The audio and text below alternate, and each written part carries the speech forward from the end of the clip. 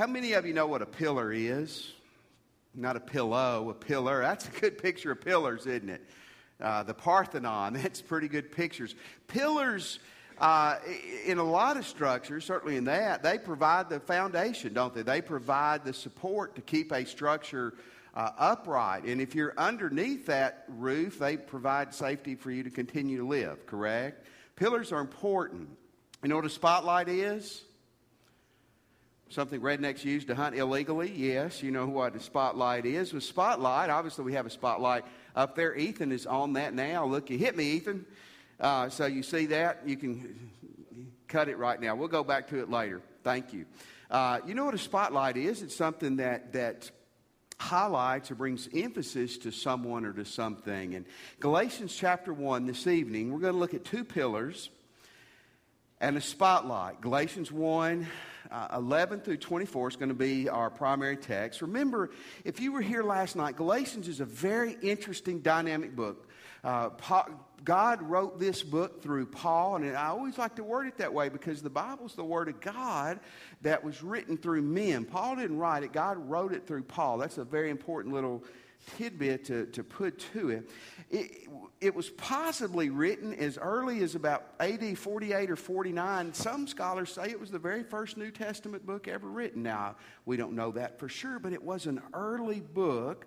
And it was written probably to the Roman province of Galatia, which would have been a big area. It was a circular letter. So, in other words, if First Baptist got it, then we would give it to Temple, and they would give it to Calvary, and they would give it to Emmanuel, and they'd give it to the Bridge, and it was passed around from church to church, and so it was a letter where Paul expresses great doctrinal truths. I mean, it's sound biblical principles, but it's also a book of great practical application. And so let's look tonight at these two pillars and a spotlight. Here's the first pillar, and boy, this is a very, very important one. You and I need an ever-deepening private relationship with God.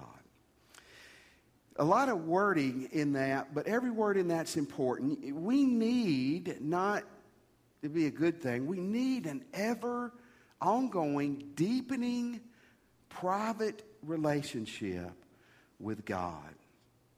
Verse 11 and 12, he says, I want you to know, brothers, that the gospel I preached is not something man made up. Look, now, what is he saying there? Just hold there on 12. That'd be good, Brian.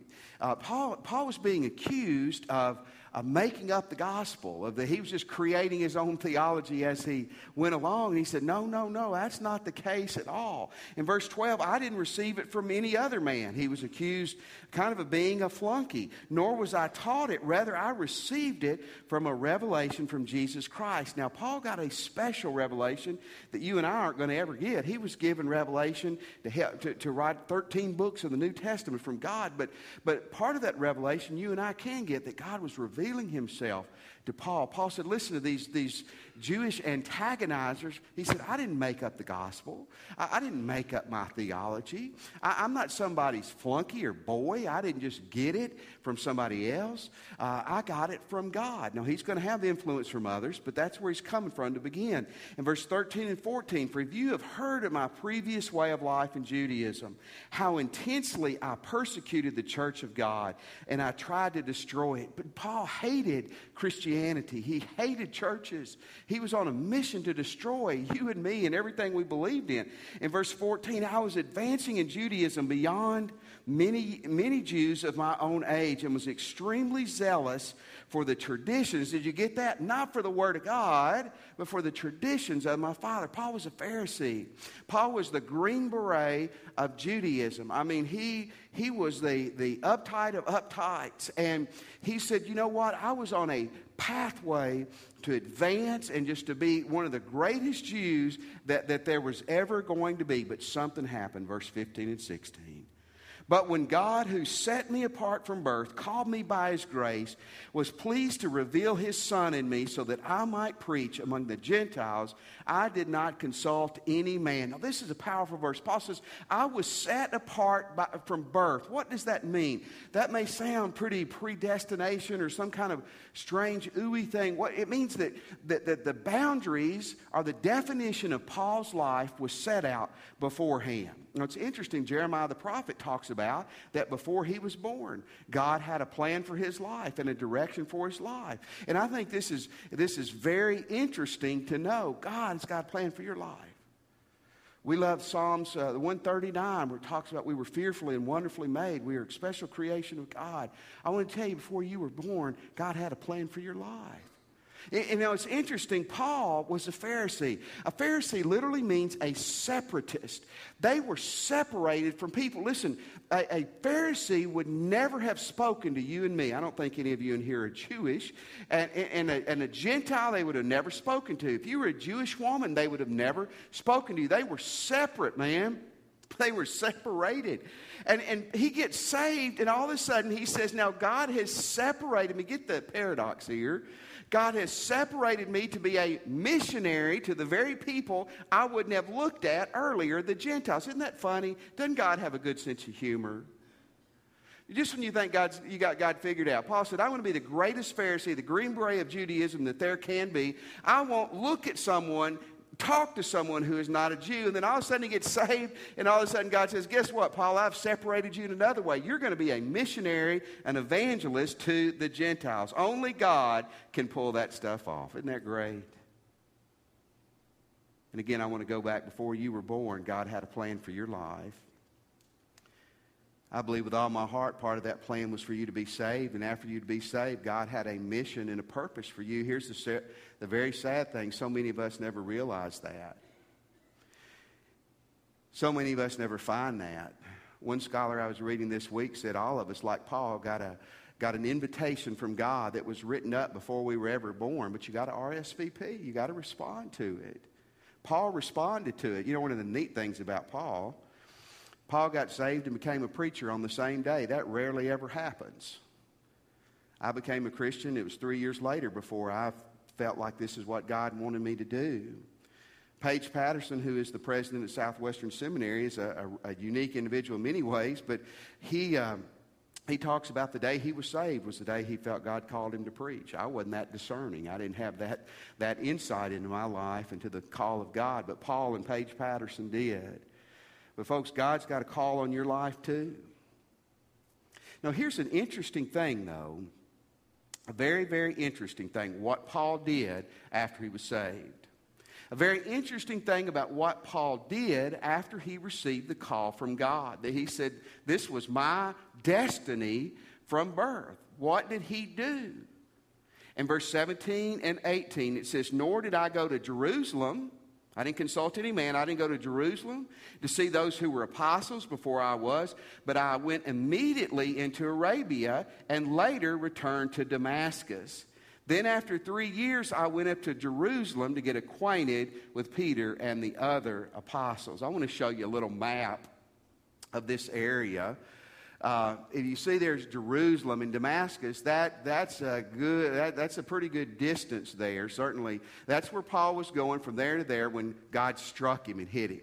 Okay, that's where Paul was from, Tarsus. There, over here is Arabia, southeast and southeast of Damascus. And Paul, this is a lot. Of course, there's Ephesus, Colossus. You see Thessaloniki, which is Philippi, a lot of Corinth, a lot of these places that Paul was going to minister. But after Paul was saved, Paul spent a lot of time in these areas and then even out here in the desert. What in the world was Paul doing in the desert after he was saved? And he says it was 3 years before I went to Jerusalem and really kind of got my bearings to get going on my missionary journeys. Folks, you know what Paul did? Man, Paul got along with God. Paul went to his own personal seminary for 3 years. And certainly he was witnessing, he was preaching, but that was the secondary thing to him. You think about this. Paul's whole world had been turned upside down. He had been anti-Christ. He was anti-church. He was anti-Jesus and anything to do with that. Then all of a sudden, in a split moment, his heart and his life has changed. And he realizes everything he'd been holding on to was upside down and wrong. That'd kind of shake you up, wouldn't it? But I think what's so great is what Paul must have done is Paul got alone When it says when Paul went to Arabia, a lot of that's desert and rough area. Now, there may have been villages and places, obviously, where he could have stayed. But I want to tell you what Paul was doing. Paul was studying his Old Testament. Paul was talking to some of the other converts. And Paul was growing deep in his personal relationship with Jesus Christ. And before he ever started becoming the great Apostle Paul with the great missionary travels, he spent an extended time alone with the Father. I want to ask you this evening, how much time are you spending with the Father? Now, yeah, a season, getting away for 6 months or a year is not very possible for most of us. How are you doing daily? How do you prioritize every day getting alone, reading your Bible, and praying? Folks, I want to tell you, 5 minutes a day is not going to cut it. You're not going to know the will of God. You're not going to be able to face the people you have to face and the problems you have to face successfully. If you're dabbling in scriptures and you're throwing up wannabe prayers on your way to work, man, I want to challenge you this evening to think what Paul did. Man, when Paul got Jesus, the first thing he prioritized, and I believe he prioritized it the rest of his life, was he knew his personal relationship with Jesus needed to be ever deepening and ever widening. In Mark chapter 1, verse 35, our Lord and Savior, very early in the morning, while it was still dark, Jesus got up, checked Facebook, looked at the newspaper, had a cup of coffee, and then went out and started his day. No, it says he got up somewhere between 3 and 6 in the morning, probably around 4. He left the house, he went to a private place, and he prayed for several hours. And Luke 5:16, listen to what it says. But Jesus often, that means as a pattern, withdrew to lonely places and prayed. My dad wrote something in my Bible when I became a Christian. This is worth writing in your Bible, writing somewhere. To be much for God, we must be much with God. See, here's why we don't have much power. Here's why we're not effective witnesses, why we're not effective influences. We don't have a deepening relationship with Jesus Christ. And you know, I wish I could tell you, if you'll go tomorrow and you'll spend an hour in prayer and Bible study, that'll cover you for the week. But that's not how it works. That's like saying I'm going to go to a buffet tomorrow and clean it up and not eat the rest of the week. You need it every day. I want to challenge you. You say, well, I don't know how to spend time alone with God. Catch me after church. We'll get you some books. We'll get you on that journey. But you and I need an ever-deepening relationship with Jesus. How many of us would be dumb enough to say, I want to look like a bodybuilder or a movie star, but I'm going to exercise 5 minutes a week and eat right on Saturday? That's what we want to do. You want to be who God's called you to be, you got to prioritize your personal relationship with Christ. Here's the second thing, though, that goes with this. We need interaction and accountability with the right other people. We don't need to just be alone with God. Honestly, that can develop some weirdness if you're not careful. Do you think monasteries are healthy, emotional places? My guess is they're not. We need interaction and accountability with the right others. Look at verse 18. After 3 years, did you get that? After 3 years, I went up to Jerusalem to get acquainted with Peter and stayed with him for 15 days. Now, if you're taking notes, this is so cool. The word acquainted there is a Greek word where we get our English word history from. Paul was saying, I went to get history from Peter about Jesus Christ. It literally means to interview someone, to visit for information, to be knowing what they know. I went and I spent 15 days, and I bet you Peter and Paul weren't separate for 15 minutes in 15 days, just for private issues that they were together. And don't you know Paul would have been obnoxious how he would have kept asking you every detail of everything. Paul said, man, I've been alone with Jesus. And he's been teaching me all these things. Now, Peter, I need your affirmation. I want to confirm you. I want you to confirm me. And Peter, Closest friend Jesus Christ had on this earth, James, Peter, and John. Who could you have spent 15 better days with? Maybe the next person. It says in verse 19, I saw none of the other apostles, only James, the Lord's brother. Who is James? This is James, not Peter, James, and John. This was James, Jesus' half-brother, it says here. The book of James is the book he wrote. He was not a Christian until the resurrection. And then he became one of the great leaders in the early church. We believe he was the pastor at Jerusalem. Who would be one of the greatest people besides Peter you could talk to about Jesus Christ, his half-brother who grew up in his house? And here's what Paul says. I spent 3 years basically by myself getting to know Jesus deeply and intimately. And most of us won't give him 10 minutes a day. And he said, after that, I realized this is not a solitary thing, but I went to be with James, and I found affirmation and confirmation from him, and I learned from him. You need time alone with others. It's like you need time with God alone. You need interaction with other people, like you need interaction with God. Folks, Christianity is an organized religion. You know, sometimes people freak out. I don't like organized religion. Bill O'Reilly says Christianity is not a religion, it's a philosophy. Bill O'Reilly needs to stick to news, not to Christianity. Religion's not a bad word. There are bad religions. It's not a bad word. Christianity is an organized religion. We're the body of Christ. Your body, hopefully, is organized. Amen? You may not like what it looks like, but you want it to be organized, don't you? Here's my ear. You know, you don't want that. You want everything. You want it in the right place. I love some passages in Luke 4:16 when it says about Jesus. He went to Nazareth where he'd been brought up. And on the Sabbath he was tired, so he stayed in bed, watched a little ESPN, and then got up and had his own prayer time at the deer stand. Laugh with me. Come on. It says, he went to the Sabbath, look, as what was his custom. Hebrews 10:25, let us not give up meeting together as some are in the habit of doing, but let us encourage one another, and all the more as you see the day, the end of times approaching, is what he says there. Folks, you need church. You need Bible studies. You need prayer groups and small groups. One, if you avoid those things, you kind of become a law in a little God, small g, to yourself. You need accountability. You need people that are giving to you as well as you're giving to them. You need people pouring into you as you pour into them, and that's exactly what Paul did. Now, folks, this is important. You need the right people. Paul needed to love and to pray and to evangelize his old Pharisee buddies, but he didn't need to spend a lot of time with them trying to be discipled by them. Problem with some of us, we've got religious friends that are hurting us, not helping us.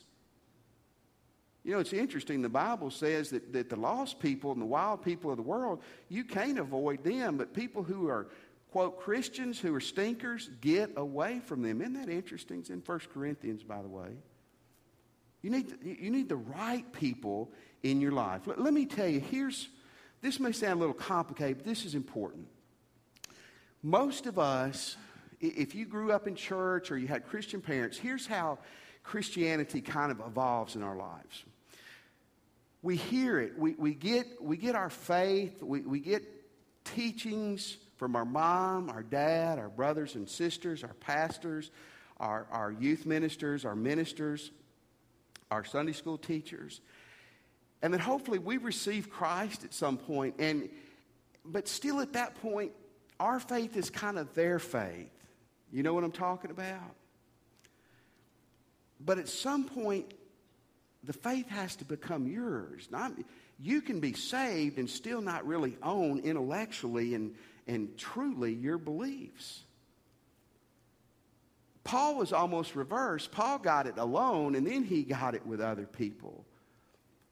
But what I'm saying here this evening is for you and me, you need a deepening personal relationship with Jesus where Christianity is not just your mom and daddy's Christianity, it's yours.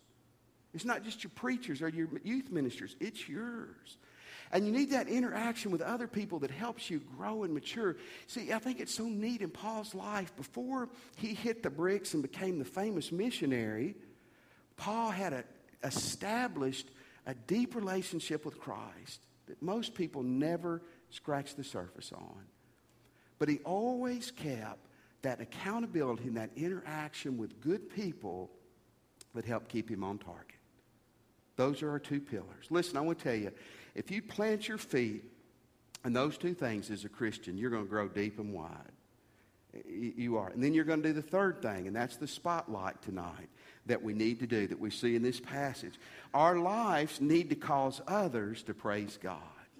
I want to tell you, friend, when your personal relationship is deepening with Christ, when your interaction and your spiritual connectedness to other people is growing, your life will cause people to praise God. In verse 22 through 24, Paul says, I was personally unknown to the churches of Judea that are in Christ. They had only heard the report. The man who persecuted us is now preaching the faith he once tried to destroy. And this is our memory verse. See if you can say it with me. And they, because of me. Remember last week there was a misprint and says they praised God or me. That was a bad misprint. Man, this word praise is a great word. It means to glorify. Listen to what it means. It means to cause to recognize or to honor.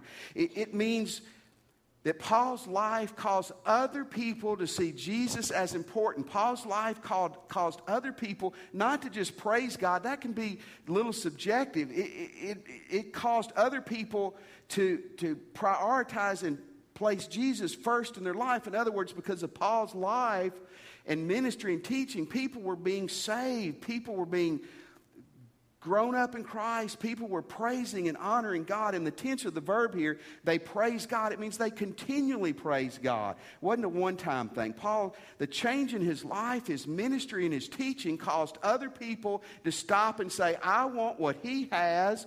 I want to be like he is. I want to praise his God and honor his God. Is that not awesome? Man, that's the call on your life. That's the call on our church. To be a people that cause God to be praised and prioritized and honored.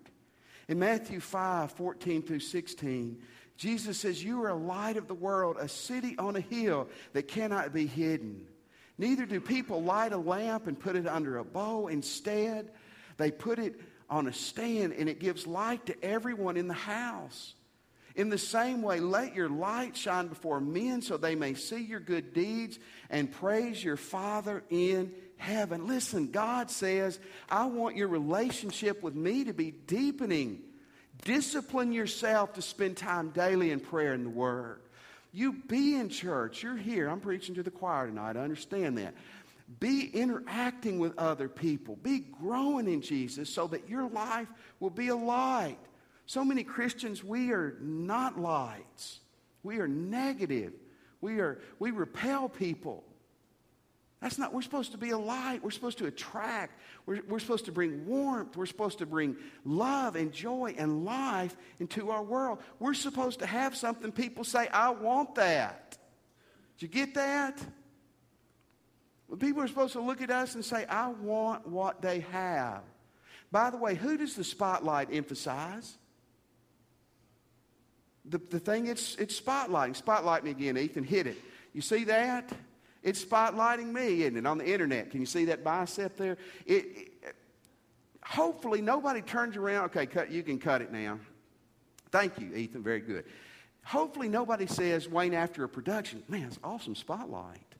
Now, we know if we have a good spotlight. We know if we have a good spotlight operator, correct? But the goal is not to praise the spotlight, is it? You leave here and go, man, the singing was okay, but those spotlights were just awesome. We failed, haven't we? Well, those actors were terrible, but man, I love those spotlights. You're a techno geek if you can walk away from something and feel that way. No, the spotlight highlights what it's spotlighting. You see, the glory and honor doesn't go to us. It's supposed to go to Jesus. Do you get that? The glory and honor is not supposed to go to us. It's supposed to go to Jesus. How do you make your life shine? Let me tell you something that's tough. Your life and my life doesn't shine at all on its own. Did you know that? It doesn't. Let's look at a picture of the moon. Isn't that beautiful? How many of you, most of you know, the moon has no light in and of itself. Did you know that? You look and go, man, that moon is beautiful. How it is just so bright and beautiful. The moon is a dull little rock floating around up there. It's important, but it doesn't have any light in of itself. All it does is reflects. Do you know that? It reflects the light off the sun. You see, when your relationship with Christ is going deeper and stronger and purer, and when you have an interaction with other Christians that's growing and that's developing, you reflect the Son, the S-O-N, more and more and more. And that was the whole point of that passage, as Paul was saying at the end. Hey, man, you need to be alone with God. You need to be connected with others. And when you are, you will reflect the glory of the Son. Okay, Christians, are you doing it? Maybe tonight, if you're a Christian, there's 1 or 2 or 3 things you need to do. Maybe you need to repent where you're standing or at the altar, and you need to say to God, I've been saved 30, 40, 50 years, but I ought to be in the nursery. And I want to change that. I want my walk with Christ to deepen personally and corporately. Christian, make that decision this evening. Maybe you're here tonight and you'd like to join the church. One way you can do that is just come down in a moment when we give the invitation. And certainly if you're here and you're not a Christian, man, Jesus loves you, and He is the way, the truth, and the life. You come tonight and give your heart to Him. Let's stand.